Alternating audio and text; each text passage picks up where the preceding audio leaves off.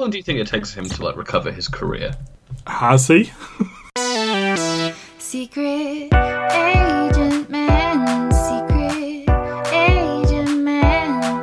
They've given you a number and taken away your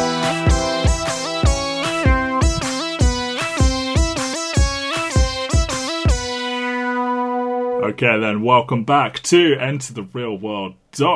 This is Secret Agent Men, a podcast discussing Bourne, James Bond, and Ethan Hunt, Mission Impossible. This is episode 5, Mission Impossible 3. My name is Matt Waters. I'm joined for this endeavour, as always, by my fellow Secret Agent Man, Ben Phillips. How are you? I'm good. Congratulations to Star Wars to date this episode. Just grossing $1 billion at the box office. Only just. Almost a month after its release. Do you remember when Endgame made how much in its opening? It was like $650 million in its opening weekend. I remember at the start of 2019, I was just like, Disney have these 5 huge movies out next year. Which one do we think is going to be the highest grossing one? And no one was expecting Endgame, really. I think I was. I wanted to be somewhat conservative about it. I don't think anyone could have seen Star Wars being one of the worst coming, but... I mean, we say one of the worst. Didn't all the others make $1 billion? Oh, all of them made $1 billion, but I'm just intrigued whether or not... I'm sure it will eventually outperform most of them, but yeah, for a Star Wars film, it opened soft. But this is not a Star Wars podcast, as much as you may be still looking things up. This is Secret Agent Men. This is Mission Impossible 3, released May of 2006. So, when was Mission Impossible 2 again? 2001? 2000. 6 years since the last Mission Impossible. He has been trying to make this movie. He sure has, and Bourne Identity and Bourne Supremacy have come out in the meantime. You know, there is some shaky cam happening, and I guess, anything is more, reined in than John Woo's, backflip kick extravaganza. But there's a little bit more, this is tactical ops shooting type stuff happening. That's not necessarily what Bourne is, but I feel we have some form of reaction happening here for the first time. Yeah, this movie feels like it's kind of reacting both to Alias and to what Bourne has done to the genre. Well, yes, J.J. Abrams has rocked up in his film debut, coming off of Alias, and Lost... Had it started? Lost is finished 2 seasons at this point. Oh, okay. So coming off Alias and Lost, he makes his film debut. He brings with him Alex Kurtzman and Robert Orci from Alias, who had written The Island. They would go on to do Transformers, Star Trek, all kinds of stuff. I feel those two get attached to, a million different movies all the time. Franchise ones, I think they did Amazing Spider-Man. You can kind of tell that they've all worked together because there is a sort of, coherence to it stylistically. And it is very in JJ's wheelhouse, mystery boxes that go nowhere, and just sort of, I don't want to say it feels like a big episode of television, but a bit like that. That's the thing. This feels like a reboot for Mission Impossible in some ways, because God knows it needed it after number 2. Yeah. I think you're almost a reboot by default if there's been more than 5 years between films. But then also, obviously, J.J. Abrams is coming from TV. I think at this point he had the pilot to Lost and maybe 4 or 5 disparate episodes of Alias to his name. It's not like he had this illustrious directing career beforehand. He directed a few episodes in the first 2 seasons of Alias, and then the pilot to Lost, which is obviously huge. The best thing he's ever directed. Sure, yeah. I don't think he's a very good director, so I'm not really going to fight you on his best work. And he also did 2 episodes of Felicity, which, that's the bigger tie to this movie, really. Wow, yes. So it's 2 hours and 6 minutes, so it's slightly longer than Mission Impossible 2? I can't remember now, I forgot. They've all been kind of a flat 2 hours, really, at this point. Yeah. Interestingly, though, $150 million budget, so only 25 more than Mission Impossible 2, and I think there are reasons for that, which we'll get to. And I don't know if this is still true, allegedly the highest budget ever handed to a first-time film director.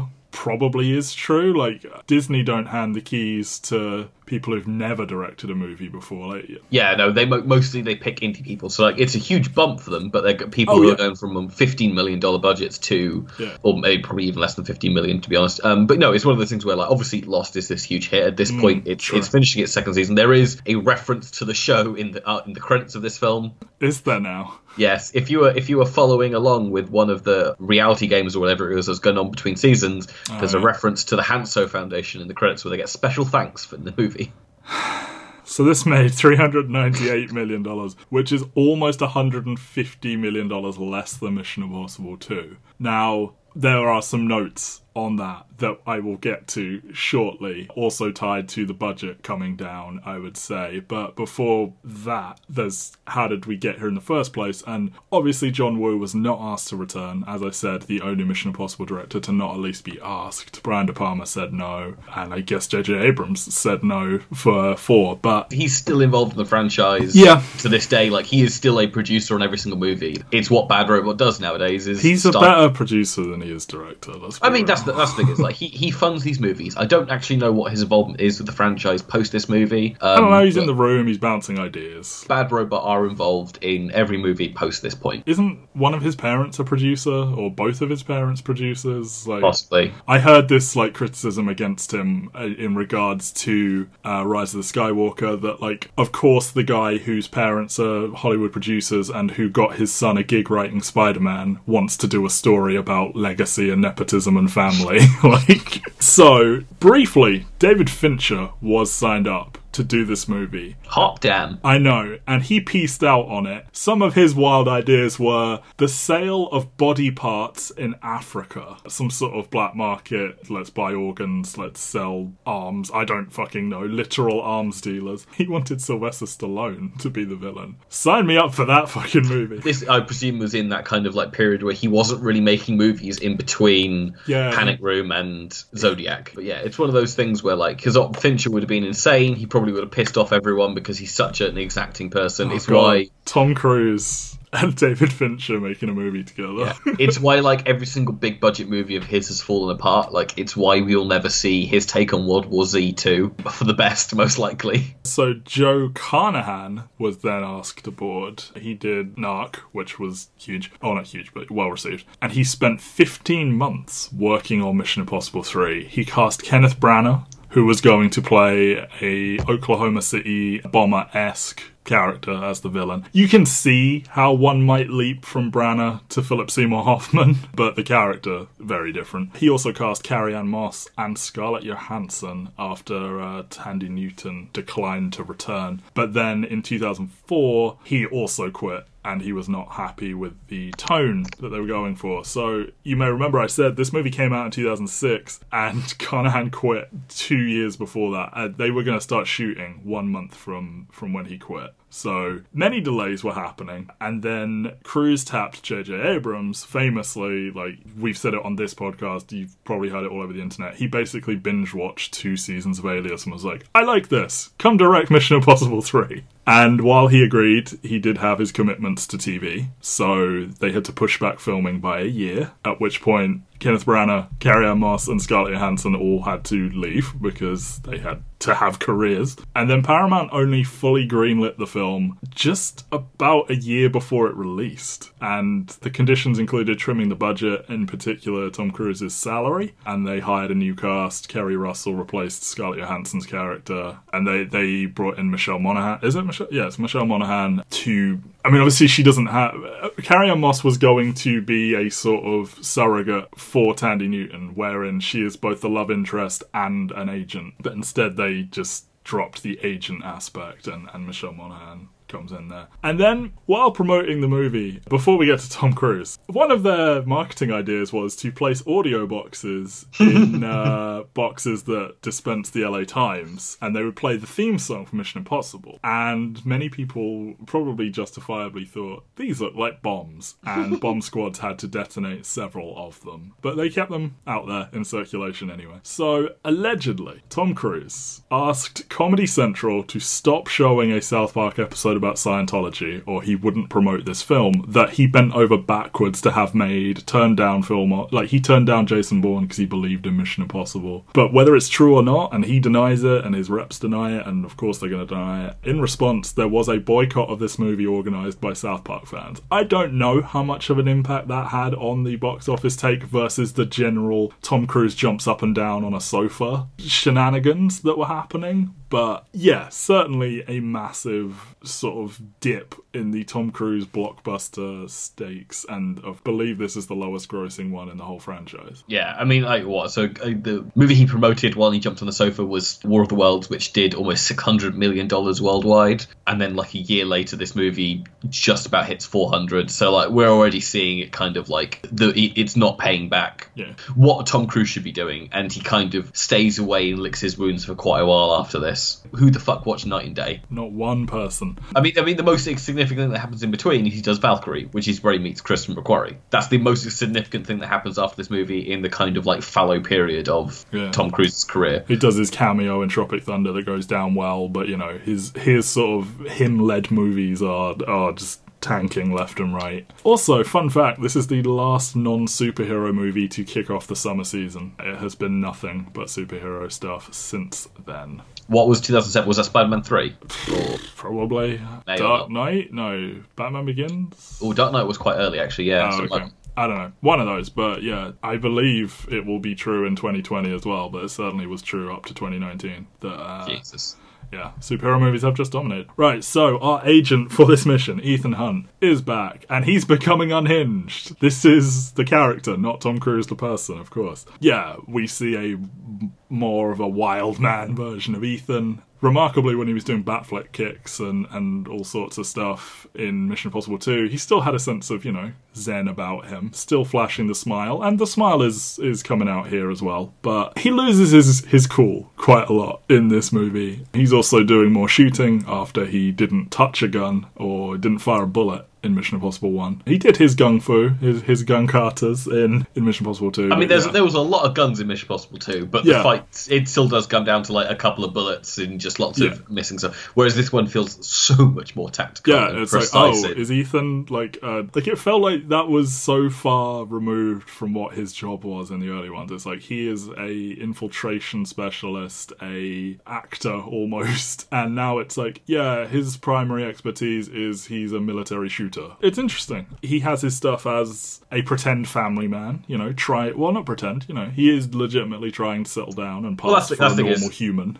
Yeah, like he's retired at some point in between the second movie and this movie, or at least retired from field duty. He's in active training for kind of people within the IMF, but he doesn't. He tells his wife or his fiance, that he's working for like the transport bureau in the city that they're in. They're in Virginia, which is of course where the CIA is, but I mean the IMF, I guess it's CIA adjacent. I don't know, but I think there is a throwaway line at the beginning, like, "Oh, I can't believe you drove all the way to Virginia to see us." So it's like, okay. I think there is a point later in the series where someone who's in the CIA gets promoted to the head of the IMF.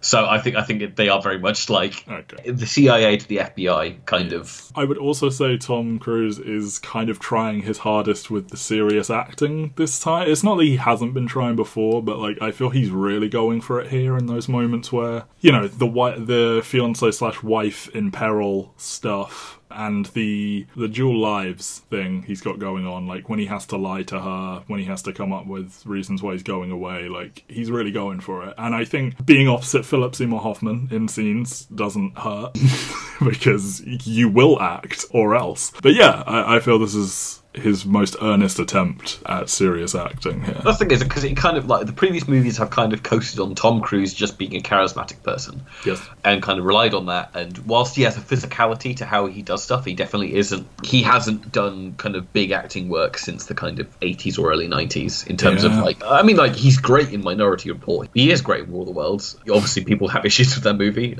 but I don't think they fall on his performance. Yeah. But like he's a good actor who, but more often not, he kind of relies relies on just being naturally charismatic, and this movie does ask for him to show vulnerability at points, even if he is still kind of... I mean, the movie doesn't really have him out of control, but I think it's very noticeable that the final set piece of this movie involves him lying dead on the floor. He hangs a man upside down out of a plane, Benjamin. What do you mean he's not out of control? I mean... It's fine. You can retract it. It's fine. He is not out of control of kind of the character. If that makes, I'm trying to. The actor is not out of control. Yeah. Okay. Our mission this time. So you kind of spelled a lot of it out. So despite stepping back from active field work in favour of training new IMF agents, Ethan is coaxed back in order to rescue one of his trainees. Finds himself caught up in her mission to take down Owen Davian, who is an arms dealer, and he's after something called Rabbit's Foot that we will never find out what it truly is. My theory is it's Chimera from Mission Impossible 2, but that's just headcanon. So let's get into it. Owen motherfucking Davian is here. He is interrogating Ethan. In medias res. Yes, very much so. He wants to know where Rabbit's Foot is. He threatens to shoot a currently unknown woman at the count of 10, and he apparently follows through because one of the greatest pre-credit scenes in the history of movies, for my money, like count it, like I'm going to count to 10 and I'm going to kill her. And he fucking reaches 10 and we don't see the gun, we see him. We hear the gunshot and we go to that fuse and that opening title sequence, which is back. And it's incredible. Like, opening with the ending is a great choice, not something you would have seen coming based on how the first two, they're not trying anything structurally different. Like, I guess this is J.J. Abrams. Like, that feels a very TV thing to do. And, yeah, I mean, Lost is known for the flashbacks and stuff. Yeah, it is. So. It is. I mean, and it's something I feel like has become kind of very commonplace and very, not looked down upon, but kind of like quite an easy crutch to go, like, just starting your story in medias res to get your audience kind of involved. It's what Breaking Bad does at the top of his pilot. It is a narrative crutch that's been leaned on, but when done effectively, such as when you have Philip Seymour Hoffman there to deliver not even exposition, but just to kind of act in general. Just be the possibly greatest actor of all time, as we used. Yeah, and then you just kick off the movie, and you kind of left the point where it's like, well, what the fuck was that? Exactly. Yeah, it's super fucking intriguing. It's a hell of an opening. Like, I have watched this scene on YouTube multiple times over the years, like without wanting to watch the entire movie. I've been like, you know what? I want to watch Philip Seymour Hoffman be a villain again. And because he's fucking great. He always is. And just controlling the emotional temperature of the room throughout this and just being this very unique kind of villain that is just calm. And it's like, he comes across as like, I am the only adult in this room. And like, look, I'm not fucking around. I will fucking shoot her. And he shoots her in the leg before he reaches 10. And it's like, he goes from calm and he's like, Rabbit's Foot's not in Paris. Where is it? To shouting and be like, you think I'm fucking around? Like, do you think, I guess he says, do you think I'm playing around? And Tom Cruise just, we've seen Ethan just be so cool, calm and collected at all times, like being smarmy and very occasionally getting a little bit emotional, but just to see him frantically rocking in the chair and being like, I swear to God, I'm going to kill you. Tears streaming down his face and everything. Like, it's so intense. It's so goddamn good. We miss you, Philip Seymour Hoffman. Like, yeah. On repeat. I mean, I don't want every movie to do this, but like every once in a while, a movie does it effectively. Yeah. And I do really think this is very effective. I love that kind of like, even in points, like, because obviously pretty soon we're going to get the inverse of this scene with Ethan Hunt in control and Owen Davian kind of very not in control. But even then, he's still so relaxed. And he's unflappable. I love that about him. He cannot be intimidated. He's just like, look, I do this for a fucking living, son. Let's go. The only thing he asks is, what's your name? Yeah. What's your name? What's your name? What's your name? It's all he wants to know. Is because, like, I'm going to get out of this. And if I know your name, I can get everything about you. Yeah, and he fucking gets it. And it's like, oh, Ethan, he fucking won that one as well. So we flash back post-credits. They don't really specify how much time, but I mean, I guess if you put it together and if it's all playing out in real time, like 2 days before, Ethan and Julia, who is this woman, Michelle Monaghan, are hosting an engagement party with Ethan, as you said, claiming he works for the Department of Transportation, but he does receive a secret message from IMF who ask him to go help this missing agent who was investigating Davian. Domesticated Ethan holding back how crazy he is a whole ass thing, and I really like it. Like, I've been saying to you in the lead up to rewatching this, all I remember is Philip Seymour Hoffman and Ethan trying to pretend he's a normal person. And it came out as I was watching it that I also remembered the Vatican scene. I just thought it was the fourth movie, so I guess I remembered the whole first hour. Talking about traffic as a living organism while Greg fucking Grunberg's showing up because he's in Lost. No, it's because he's best mates with J.J. Abrams. Is that why he's in both shows? He's in Lost and why he's in this, rather than he's in this because he's in Lost? Yeah, like he's best friends with Greg Grunberg and J.J. Abrams are childhood friends. He's a series regular in Felicity and in Alias. He's in Lost. He's in Star Wars. He's in Star Wars. He's in Star Trek. He plays Chris Pine's dad in Star Trek. No, he doesn't. It's Chris Hemsworth. It's his adopted dad. Uh-huh. On the phone when he gets told off, he's adopted dad. But he's like literally they are best mates. This is why it's just one of those things. But yeah, I just love Ethan trying to pass for normal.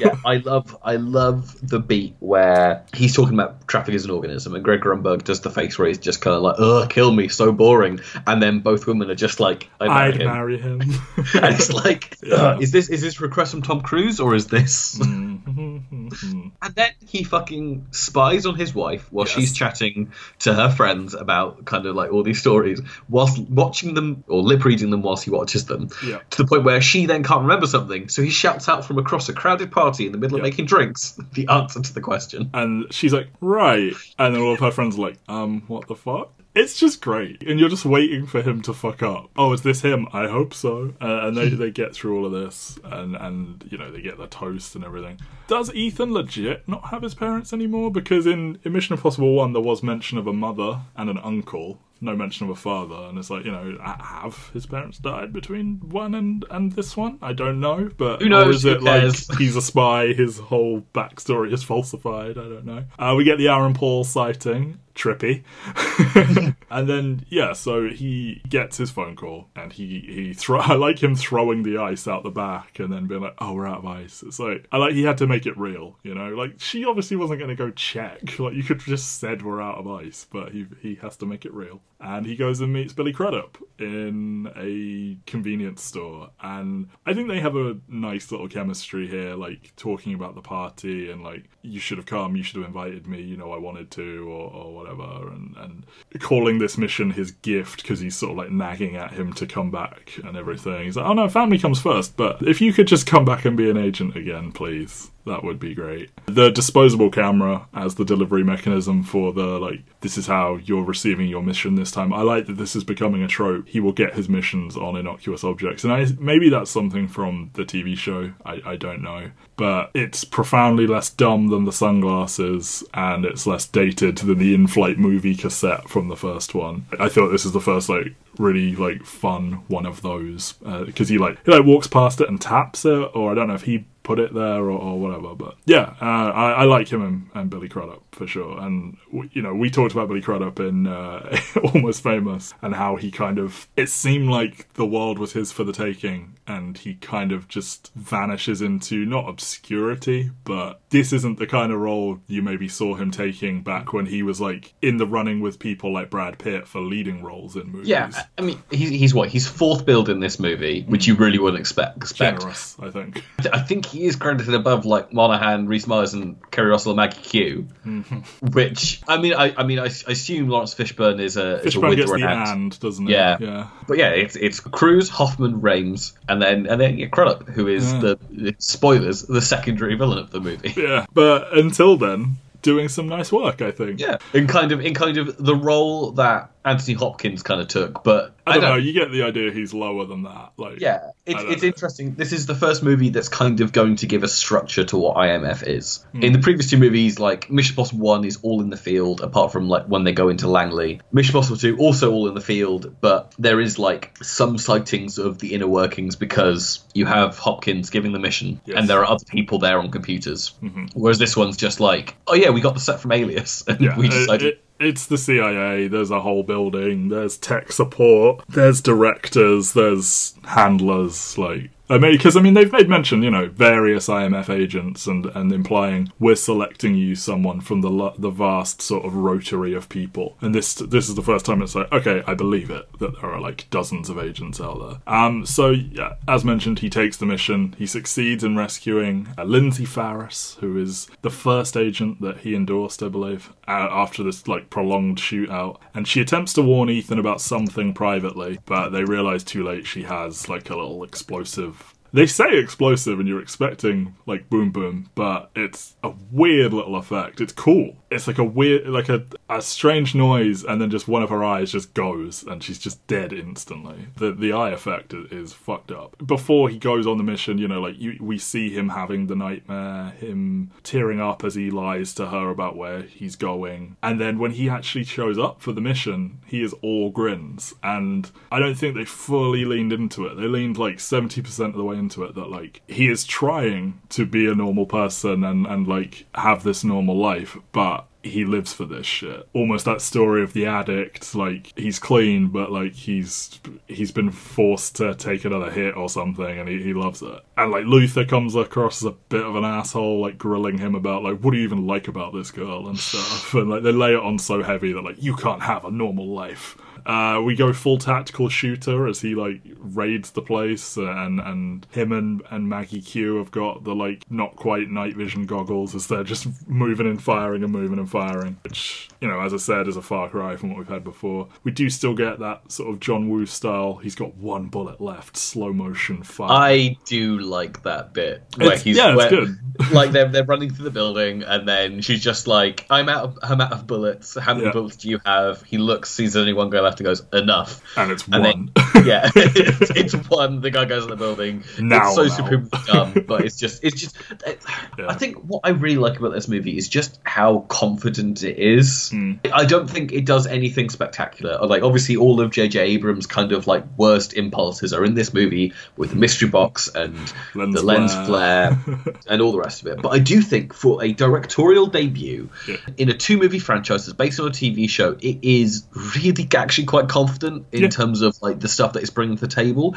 I think there are some interesting narrative decisions coming on later, but like you watch this scene where he's literally kind of pulling in his first kind of ingenue that he found in Kerry Russell, and then just letting her go like, oh, you get to be an action star now. Because obviously cool like, Alias, when they're like back to back clearing the room, all of that. She's great. Yeah, I mean, like, because she was, I think the idea for Alias came from like a subplot in an episode of Felicity, and obviously he finds Jennifer Garner because that is J.J. Abrams' skill, is finding these actresses who go on to have like quite big careers and are all really good. I mean, because Kerry Russell, Jennifer Garner, and Evangeline Lilly eventually, yeah, like, are all really good finds, and getting to come back to this world with her is just really great. I mean, obviously, like she comes back in Star Wars as well. She's fine in Star Wars. That's a let's toss you a cameo. Yeah, this just works, and I really dig it. It's just it's so different from the first two. It is really fascinating that like there are 3 wildly different tones between these first 3 movies, but it doesn't feel overly jarring. It's just like, oh cool, this is what we're doing now. And like if it were worse, I could see that as a criticism of like there's no cohesion. Who is this character? But it works, I guess, because it's just been, this is just Tom Cruise doing Tom Cruise things. So if you just get some confident direction behind it, he'll make it work. Well, the thing is, he picks J.J. Abrams. He knows what J.J. Abrams can do. He has, like, Tom Cruise has creative control in a lot of ways. I mean, he picked John Woo. He picked Brian De Palma. Like, he picked them all. And I just think this is the one that kind of clicks creatively. I think this is, up to this point, the most acclaimed of the movies. I know it's my favourite of the 3 we've done so far. It's probably my favourite movie we've covered so far for the podcast.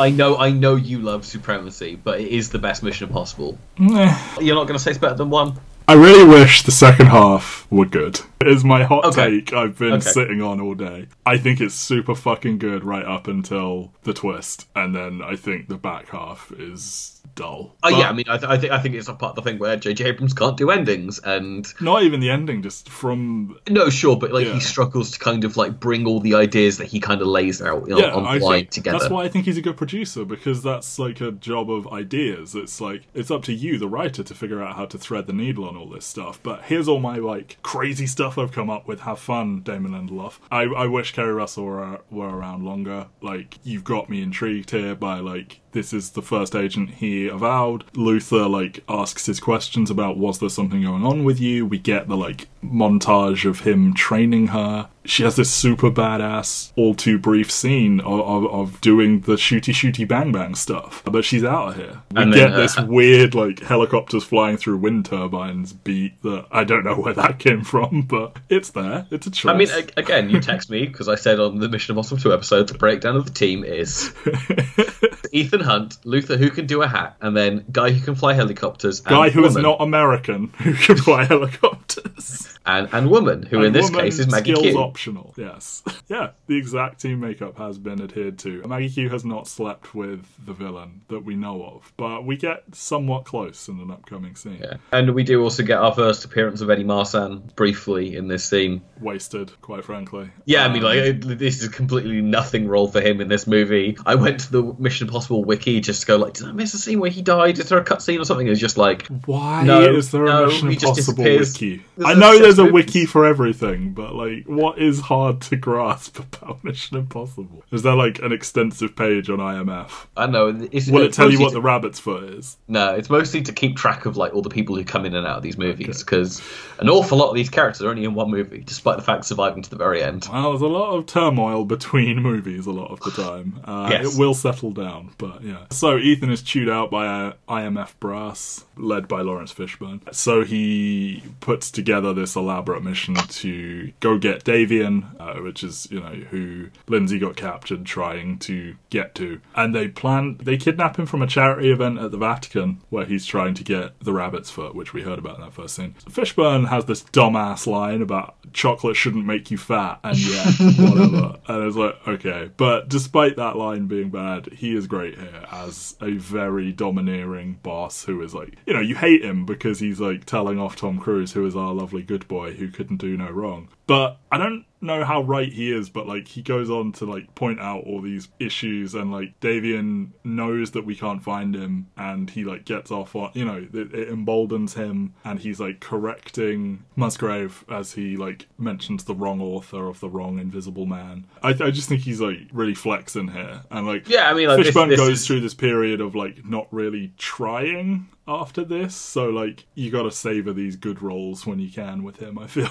Yeah, I mean, it's quite funny because a couple of years after this he goes on to do Hannibal, where he's playing a kind of a similar role, and he's also really good in that, but that gives him a little bit more field work. But no, he's having fun. I like pretty much all the Mission Impossible movies have a big name playing the head of the IMF. It's never a flashy role, but it's normally quite a fun role. And they're normally set up to be somewhat villainous, and they're antagonistic. But the thing I like, and the thing you said, is nothing he says is incorrect, because as far as he's aware, Ethan Hunt recommended him an agent. The agent got kidnapped on her first mission and then had a bomb installed inside her. He's like, what the fuck is this? Yeah. This is someone who's supposed to be fully trained, and you've kind of like given her to me, and she fucks up on her first mission, and now we have nothing. And they're quite right that they all could have died, because as I said, like, they call it an explosive device, so you're expecting an explosion and it only kills her, but like it could have been a full-on bomb and they could have all died. I do think you let it get on without a scan is a bit of an extreme comment, but like, no, but the thing is, you don't know how much they do, because obviously the implication is we've seen the last movie. People wear different faces quite often in this franchise. Is very true, and we've got a new version coming. Simon Pegg pops up in a role where he replaced Ricky fucking Gervais.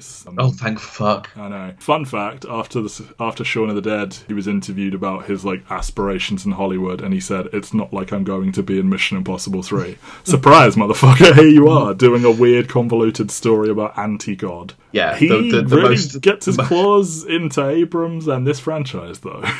Yeah, he really does. I mean, he's in all of Abrams' movies after this, apart from Super 8. He has the weird, like, the most mystery box, like, monologue in this movie, where it's literally just like, hey, this thing, we don't know what it is. What if it's this thing? That you don't know what it is. Yeah. Yeah, it's a weird one where, like, he becomes the actual tech guy when they already had a tech guy, but I guess Luther is getting more physical in this one. Yeah, I mean, Luther is barely in the next one, and then he kind of makes his return for 5 and 6, but, like, obviously Benji graduates to kind of, like, field agent in the next movie in one of my favourite set pieces in the franchise. I remember him being good. I mean, that's the thing, because he's in all of them. I mean, at this point, like, they've kind of drilled down. I think this is the third of the kind of main characters of the franchise. I think it's fair to say it is Cruise, Ving Rhames, and Simon Pegg at this point. Yeah, somewhat replacing Ving Rhames, but yeah. I mean, that's the thing is, obviously, I wonder if his role in the next one is because Ving Rhames was aging out, didn't want to come back, or didn't want to come back full time, so they wanted someone a bit younger, a bit hipper, but they find room for both of them going forward in the franchise, which is good. I think that's the thing, is like we're starting to watch this franchise evolve and figure out what's working, and I think that's what makes it most impressive, is that it's willing to dump the stuff that isn't kind of clicking in some ways. Like the continuity isn't sacred, or the core part is Ethan Hunt being crazy, and the rest is up for grabs, and even that wasn't the case early on. So yeah, I mean, exactly. Like you get to the point where they I mean, later on in the franchise they don't get Jeremy Renner because he has to film Avengers, and and Fallout doesn't miss a beat, and it's just one of those things where like there's a lot of interchangeable parts, but they understand, especially from this point onwards, what makes the franchise kind of click. So Ethan like really struggles to come up with a reason why he has to go away for more than just one night, and to her credit, she is, he says, trust me, and she's like, of course I trust you. And her doubt doesn't fall in like, are you going off to sleep with ladies? It's more like, are we real? So he marries her there and then in the hospital, and we get more of the rare Tom Cruise having sex in a movie thing here. I guess they found another one he has chemistry with. Katie Holmes was actually up for this role, interestingly. That would have hurt the box office more, I think. I probably. Yeah, he jumps up and down on the sofa, and then the lady it's about is in the movie too.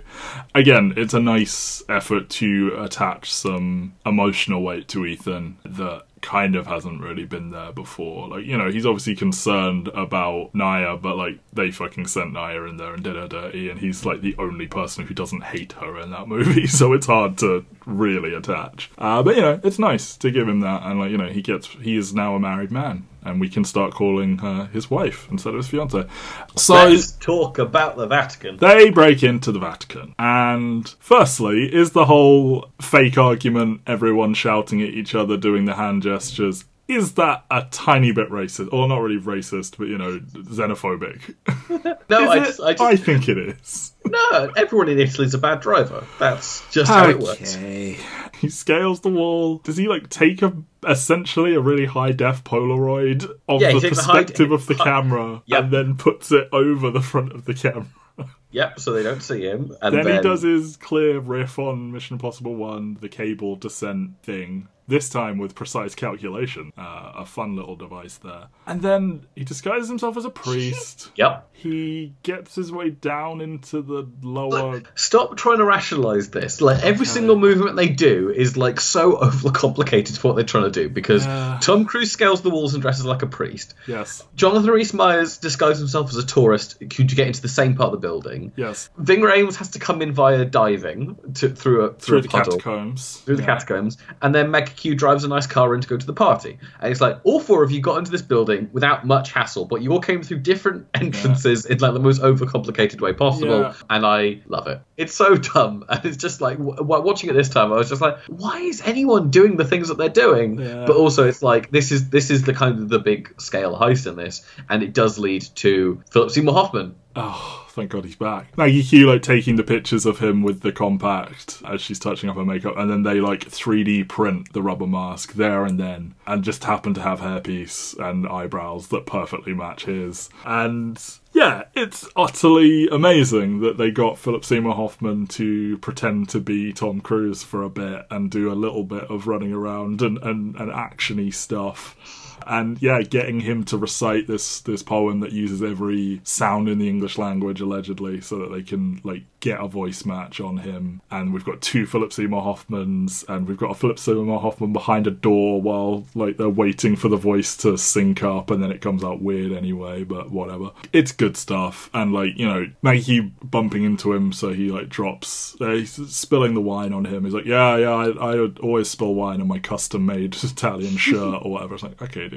Also, do you get custom-made shirts? I know you get custom-made suits, but I thought the shirt part was less bespoke. It's really good fun, and then you get Philip Seymour Hoffman getting to flirt outrageously with Maggie Q of like, what will we be doing in your hotel room while my shirt is off and stuff like that. It's just good fun. I mean, this is the first movie he did after he won the Oscar. Yeah. We love him. He's so good. I think this is the scene I always think of when I'm back on this movie, is this kind of extended scene of them recruiting him. It's what I love about the Mission Impossible franchise is I feel is when they have a plan and the plan goes ever so slightly wrong, and then the entire thing is kind of cascading, trying to figure out a way to make it work. And this is like one of my favorite ones. I think the rest of the movie makes a mistake in that it kind of becomes more action based, whereas what you want is these just charismatic actors dealing with things going wrong. And it's why the Burj Khalifa set piece from the next movie is so well regarded.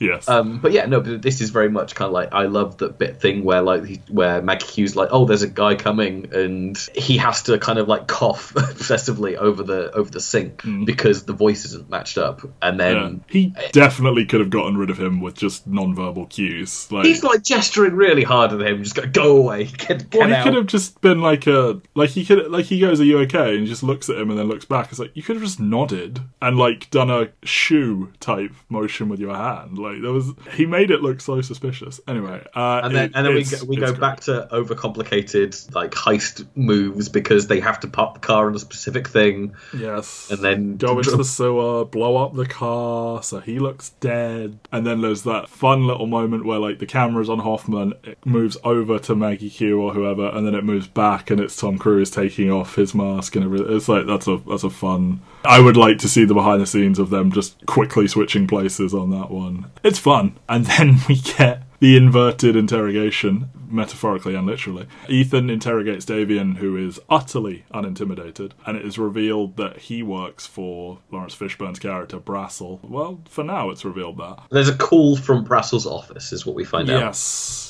Because Lindsay had a letter sent to Ethan, I guess, in the event of her death, or maybe just anyway. And it contains this microdot that, like, they just put a pin in it because they have to decode it, and then they conveniently decode it right at this moment. And it appears that Brassel is the puppet master, and he ostensibly has Ethan's convoy attacked. They get Davian back, who, true to his word, kidnaps Julia and demands, go get my briefcase, or go get the rabbit's foot in 48 hours or she dies.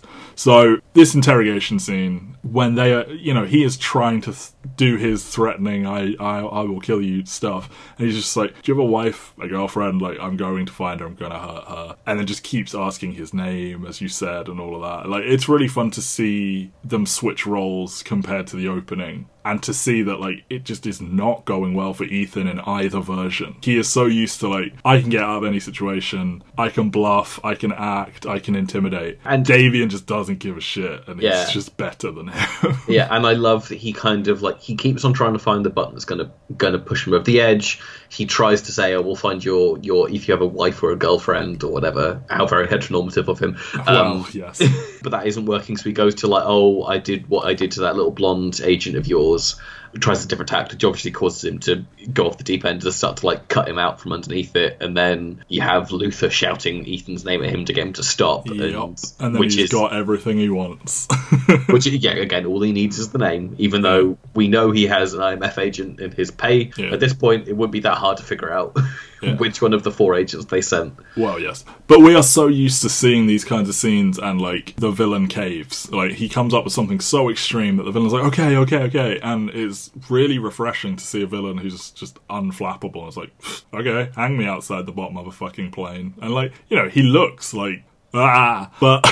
He still doesn't cave, and yeah. I mean, like the first thing he does after he's been pulled out was falling out the plane is kind of going like, "All right, Ethan." He says his name to him, and that's how the scene ends. Yeah, I still have this power, and in my opinion, that is the last good scene in the movie, and everything after this is either boring. I think the ending, there's some poignant stuff at the very end. So we'll keep going, but like, that is why I wouldn't go as far as to say like this is the best movie we've done so far, and I also don't know if it's better than Mission Impossible 1 overall. Like if it sustained this momentum of the first hour throughout, like whoa, great fucking movie. But I just think it's kind of like Mission Impossible 1, but the pieces have been jumbled around a bit, where instead of here's a good scene, here's something boring, here's a good scene, here's something boring, it's like here are all of the good scenes and now the rest is going to be all boring. And I don't know if it's more boring than the bad stuff in Mission Impossible 1, but like I really felt that like loss of momentum. I do think that this kind of stretch of the movie now is less interesting. I will say I think a better director could have gotten a lot more use out of the Chesapeake Bay Bridge tunnel. Yeah, like, it's in daylight, which again, refreshing, and we have drones and helicopter gunfire and jumping over a chasm, and Tom Cruise looks old for the first time in that moment. And it's such a kind of unique location in that. Yeah. Like it's this huge expanse of water, but it's kind of like completely open. Like you don't see either stretch of land on either side. I don't know. It just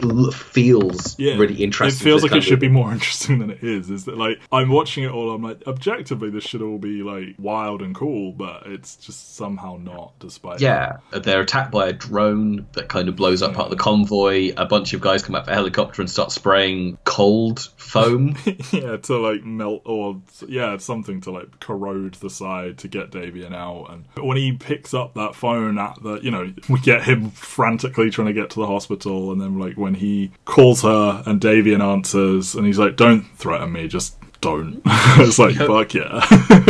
Yeah, we get more Tom Cruise just always running as the IMF show up to arrest him, and he briefly makes a go for it. The ultimate Tom Cruise running movie, this one. Kind of. I think Minority Report, he's running a lot as well. Yeah, but this one has like the final set piece of this movie is like run from this location to this location. I guess that is the grand climax, just run a mile. So Brassel has Ethan brought in, and Musgrave helps him escape and is like, yo, Rabbit's Foot's in Shanghai. And he and his team put together another mission to go get the Rabbit's Foot. So the lip reading scene paying off is really, that's a nice touch. That like, it was a comedy moment at the beginning at the party, but then, Musgrave is trying to like verbally not give away that like, I'm still working with you, but he's like, Ethan, at least look at me. And then as soon as he does, he's like mouthing stuff for Emily lip reads it. And it's like, on some level, them subtitling it makes it less elegant, but then also we obviously can't lip read, and it would feel a bit weird if they tried to just convey it fully. I don't know. I watch movies with subtitles, so I do as well. It was just more subtitles for me. I agree, but we get the Winter Soldier elevator scene, and not done quite as well, but basically there as Ethan like is handed this something to help him like cut his way free, and then he beats up the three dudes in the elevator, and he heads to Shanghai. There's a brief scene of him in disguise and being Czech, and it's like it doesn't really go anywhere. This is the most interesting part to me, because I feel like the Vatican scene is already the kind of big heist of the movie. Yeah. But then we get to this point where he has to make it from one building to another. Yeah. They can't drop him onto it and all these other different things. And so this is, for all intents and purposes, the sequel to the heist at Langley and the scene in the second movie where he has to go destroy Chimera. They should have flipped them. This one is just not as interesting as Vatican. But I think it works well enough in that scene where he's like drawing the buildings and the camera pans around to see his perspective. Where he becomes Will Hunting for a minute. Yeah, and then him jumping onto the building. It's all filmed pretty well. But then it's like the movie kind of goes like, we ran out of budget, so we can't do the actual tense bit of the heist. Can't show you inside the building. Yeah, it just feels emotionally inappropriate now, almost. And like, obviously it's like he was told, go get Rabbit's Foot in 48 hours, and they're running out of time rapidly. But it just, I don't know, it just feels impotent compared to what we've already seen. Like, for them to be like, this is a thief's nightmare, after you just broke into the fucking Vatican, and you made a big song and dance about how it's a fortress, and it is, and like, you could never break into the Vatican. I don't know, to go from that to this, and like, admittedly, like, in a vacuum, it's cool that he is sitting there doing, like, as I said, like, he just reveals that he is an expert in maths and physics and stuff, and he's jotting his calculations, and he fulcrums from one building to the other and slides down and fucking whacks the dudes on the way down. It's all really cool. It's just, I don't know, it feels... I think it's a combination of the kind of two things, in that the movie's already done a better set piece at this point. Yeah. It kind of undercuts itself by not showing you what goes on inside the building, with potentially more tension stuff. But also, like, the sense of time just kind of completely vanishes, where you're given 48 hours, but most of that has to be cut away because he has to get to Shanghai. Yeah, because, he's going to take his 16-hour flight or whatever. Yeah, exactly. It's a long flight, and he's got to wait through customs and all this kind of different bullshit. bullshit. And then they've got 2 hours and they start planning it. And then when they actually go to start executing it, they've got like 20 minutes because they've got to procure all the stuff and logistically set it up. And it's just like, yeah, the sense of time is all over the place. It feels like this was where they ran out of money. I guess, yeah. Like if this was maybe this was with a big budget, if they were going to give them more money, it would have been more interesting. Corridor shootout, all of that stuff. Or maybe like a lot of the budget for this movie is kind of based around development, and some of it was kind of thrown at, like, you have to count the money that was thrown at the prior version of it that had to be delayed. Or they did have a year to film, and they started filming a year before it came out as well. But I mean, but that's the thing is, I feel like from the next movie they start kind of going in with what the set pieces are going to be, and then they build the movie around that. That's what they did in the first two, and I guess this is the first time they didn't do that, and I guess it seems like a bad way to do a movie, but I guess it's actually, the proof is that those scenes have been great in previous ones. The Vatican one is obviously great. Yeah, I mean, that's things. I still think the scene is all good, but I do think this stretch is kind of hampered by, it feels like it's rushing to a conclusion. I think the conclusion pays off wonderfully, and obviously we disagree there, but like, I do think, because of what he gets, he goes to meet Davian, and then... Yeah, so he gets Rabbit's Foot, which is just a canister of something, so, clearly it's Chimera. And he goes to the rendezvous, and it's like, drink this, no questions, and then he wakes up in the opening scene of the movie, in that interrogation, only to reveal that it's Musgrave, not Brassel, who is working with Davian, and that it's not Julia in front of him. It is Davian's translator from the Vatican, who they, end of Mission Impossible 2'd. Yeah, I mean, she did not do anything as bad as deserving to be shot in the head. No. It's cool that we come back to this, that it all neatly, it's like, it's like, okay, cool, that stimulates my brain. But, I don't know, that you then learn the execution of It's Musgrave, not Brassel, isn't handled well. Allegedly they did it, that Crudup was reading off cue cards, because they changed it up, right up until they filmed it. And I think his performance up until here is good, and then I just don't think this quite works, because... I don't know, it just doesn't feel right to me, and it feels very TV episode twisty, and I don't mean that in a compliment. No, yeah, I mean this is where J.J. Abrams gets his basing and grounding and stuff like that, and Billy Crudup isn't great, and I mean, but I think it is an issue in that, like, this movie is trying to make you feel like this guy has a history, and they haven't really solved that. And like, he has to do his shaky villain monologue about, we're going to let them have Rabbit's Foot so we're allowed to preemptively strike them and do what this country does best, coming in and imposing order in a terrorist nation. I appreciate the movie kind of offs him, or not offs him, but kind of gets rid of him fairly quickly, because and then we're just like, right, run. Simon Pegg comes back, directs him via the phone to kind of where he needs to go, and then we get... Davian got there real fast, because like, we see him exit the room so that Crudup can come in and do the plot reveal, and then like, by the time Cruise has like dispatched Crudup, by the way, those are... When Marston like injects him with the thing, the explosive charge, and when he bites Billy Crudup's hand, in both instances that is Tom Cruise's hand they've painted to look like the other actors, because he said that the injection thing legitimately hurt, so he wanted to control it, so he knew how much pain he could give himself or whatever, and then he also wanted to bite his own hand rather than bite another human. That's insane, what I just said, but it's true.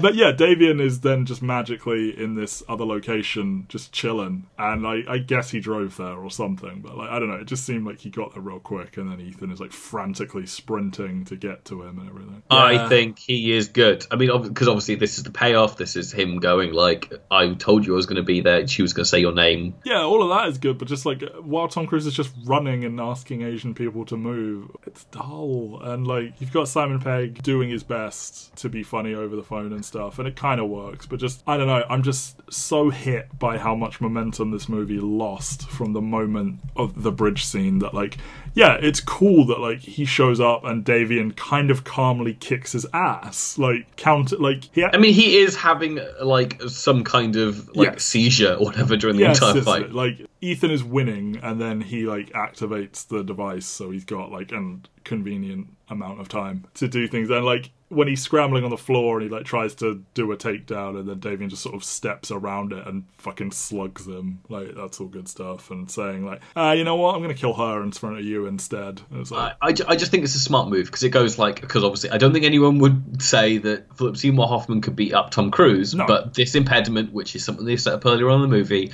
and has a solution which they set up earlier on in the movie, which leads to a really fun tense moment in a second. I just think it's kind of clean, elegant writing. I just think the issues with it are kind of, it's a weird choice for this movie where the stakes get higher and higher and higher for it to come down to this at this point, even though I love everything that's going on. And then Ethan kind of wins by just going wild man on him. He's just like, rah! And just like tackles him. And then he gets him hit by a car. Yeah. Okay, bye, Davian. You were the best villain this franchise is ever going to see. I mean, I haven't seen Fallout, but I would imagine it's hard to top Philip Seymour Hoffman in that opening scene. We will discuss Fallout. Wonderful. Also, Rogue Nation. Maybe that's got a good villain. I don't know about that one either. Oh, anyway, Sean Harris. We saw earlier when Kerry Russell had her charge activated, Ethan was like, have we got a defibrillator? I will shock her, it will short circuit the charge or whatever, and then I'll shock her back to life. And she dies before he can do it because it has to charge. So we know what he's going for, and he has to set up a makeshift one. He has to basically touch the mains almost. Set up a makeshift one. He finds like a cable. Yeah. And he wants his doctor wife to revive him, which, you know, if you want anyone to do this. However, this is a fucking giant circuit breaker style thing, so. But he makes a real point of teaching her how to use his gun, because he's going to be unconscious and he can't guarantee there's no one else in the area. And he's quite right, because she has to kill a random unnamed henchman and she kills Musgrave, which is interesting to give her that. You know, you'd think Ethan would close the loop on it, that, like, his friend betrayed him and then he kills him. And I like him, like, relating, it's like changing the batteries in the flashlight in the kitchen. Like, that's a nice little piece of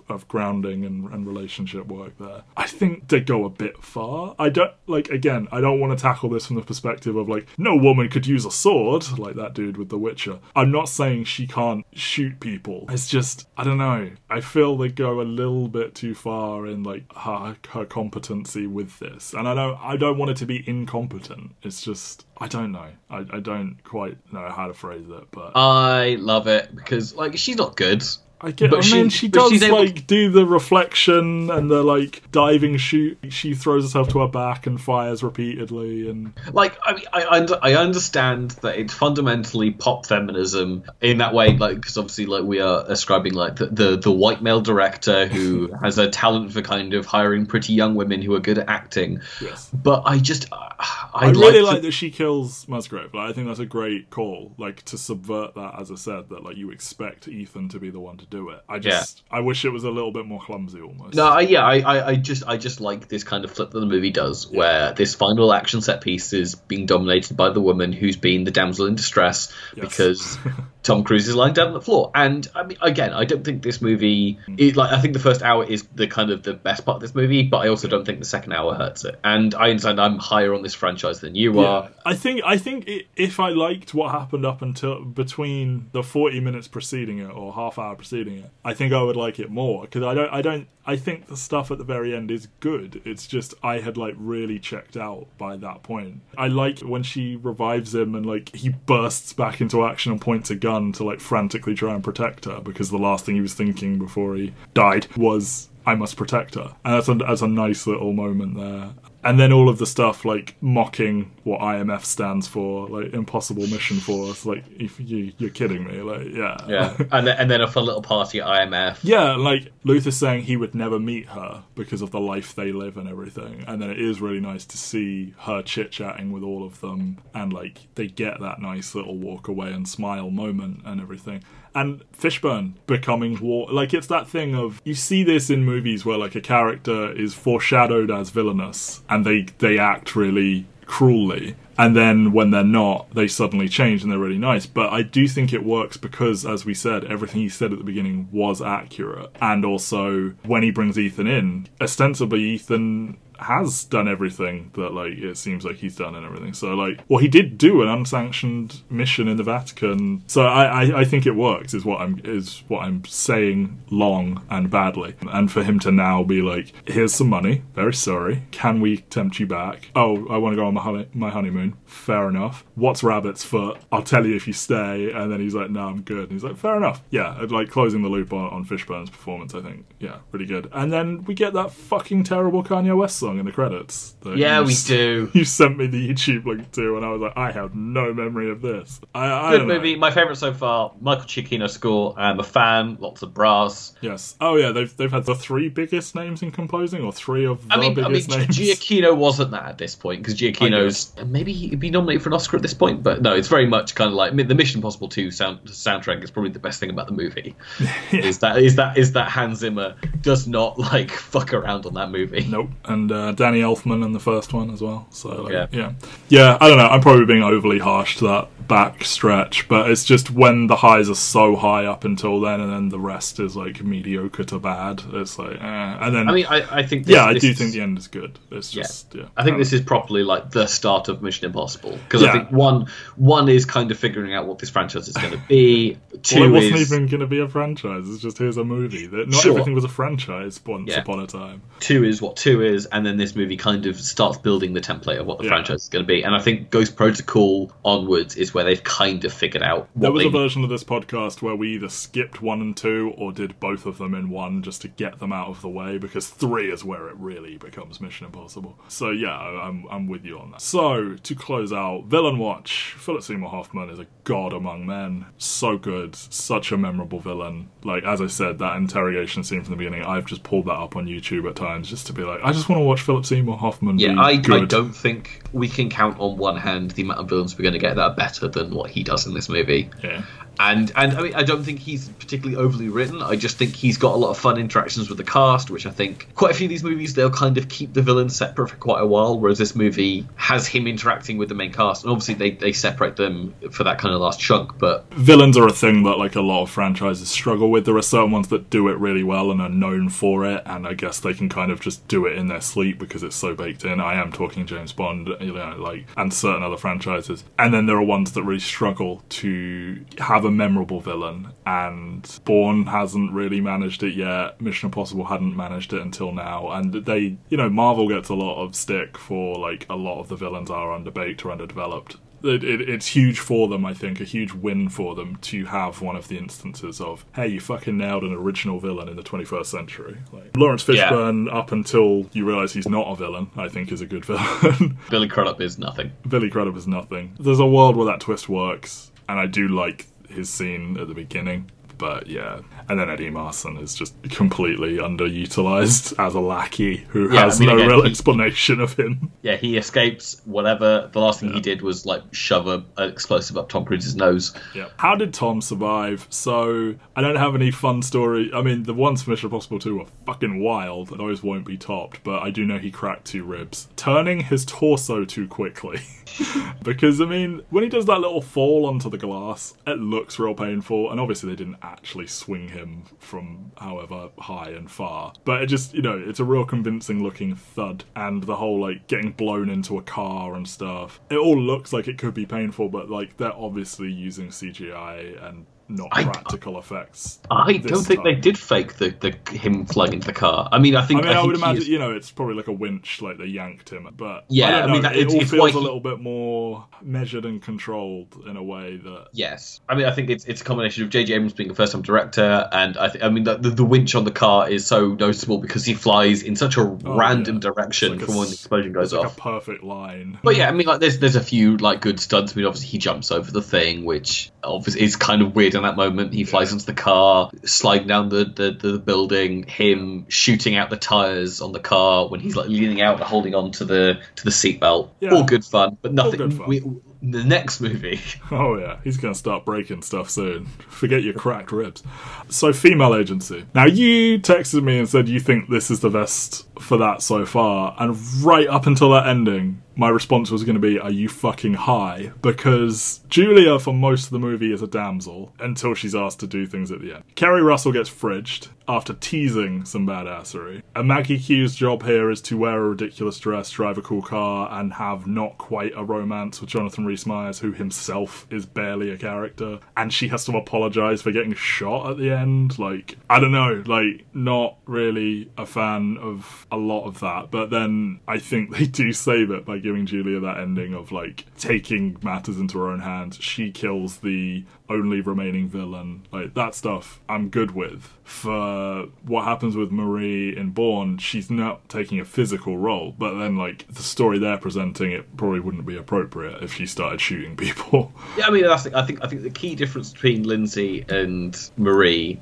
are that, like, for a moment, Lindsay is part of the action and she gets to be really good. Yes, but for a whole movie, Marie was part of the action and gets to be good. Whereas this is the only appearance for Lindsay, and she's offed before. Like, I'm like, cool, show me this movie. Show me Tom Cruise and Lindsay having sexual, like, tension, and, like, you asking, did they bang? And is she the one that got away and he settled for the wife? I think it's such a low bar for this kind of stuff. But well, yes, I mean, with all of this, it's a giant. Yeah. None of them are good at it, but yeah, but I do think that this is, like, Kerry Russell gets to have a scene where she's memorable and good, and while she's fridged, it's not as an emotionally manipulatively fridged, because it, like, this is the moment that kicks the plot off. Lindsay's death in this movie doesn't free him from the shackles of, like, the woman who's going to tie him down from the action, because if she survived, she comes with him, whereas in Bourne, this is the person who's retired with, and it's the reason why he goes back into action, is because she dies, and it feels so much more like, well, she's just dead weight around our necks. But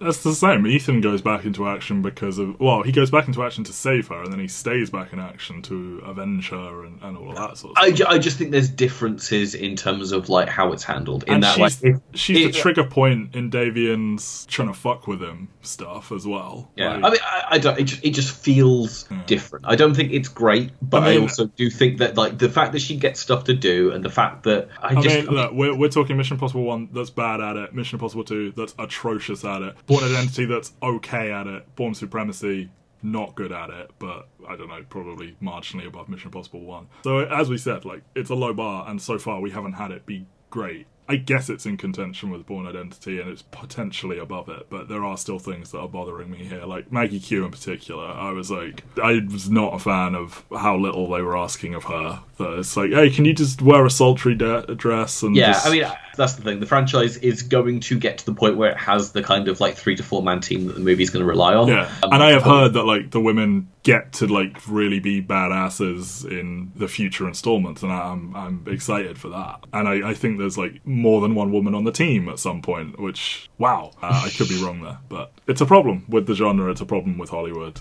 Bond, historically awful at it. But, speaking of Bond, yes, next week, Daddy's Home. Daniel Craig will be debuting in Casino Royale. Craig is Daddy. Yes, he is. I honestly don't remember how Female Agency will go for this one. I know, is it Quantum that is, like, real bad? Quantum is the one that has the reference to Goldfinger. Okay. With like, oh, the girl's been painted gold, except this time she's covered in oil.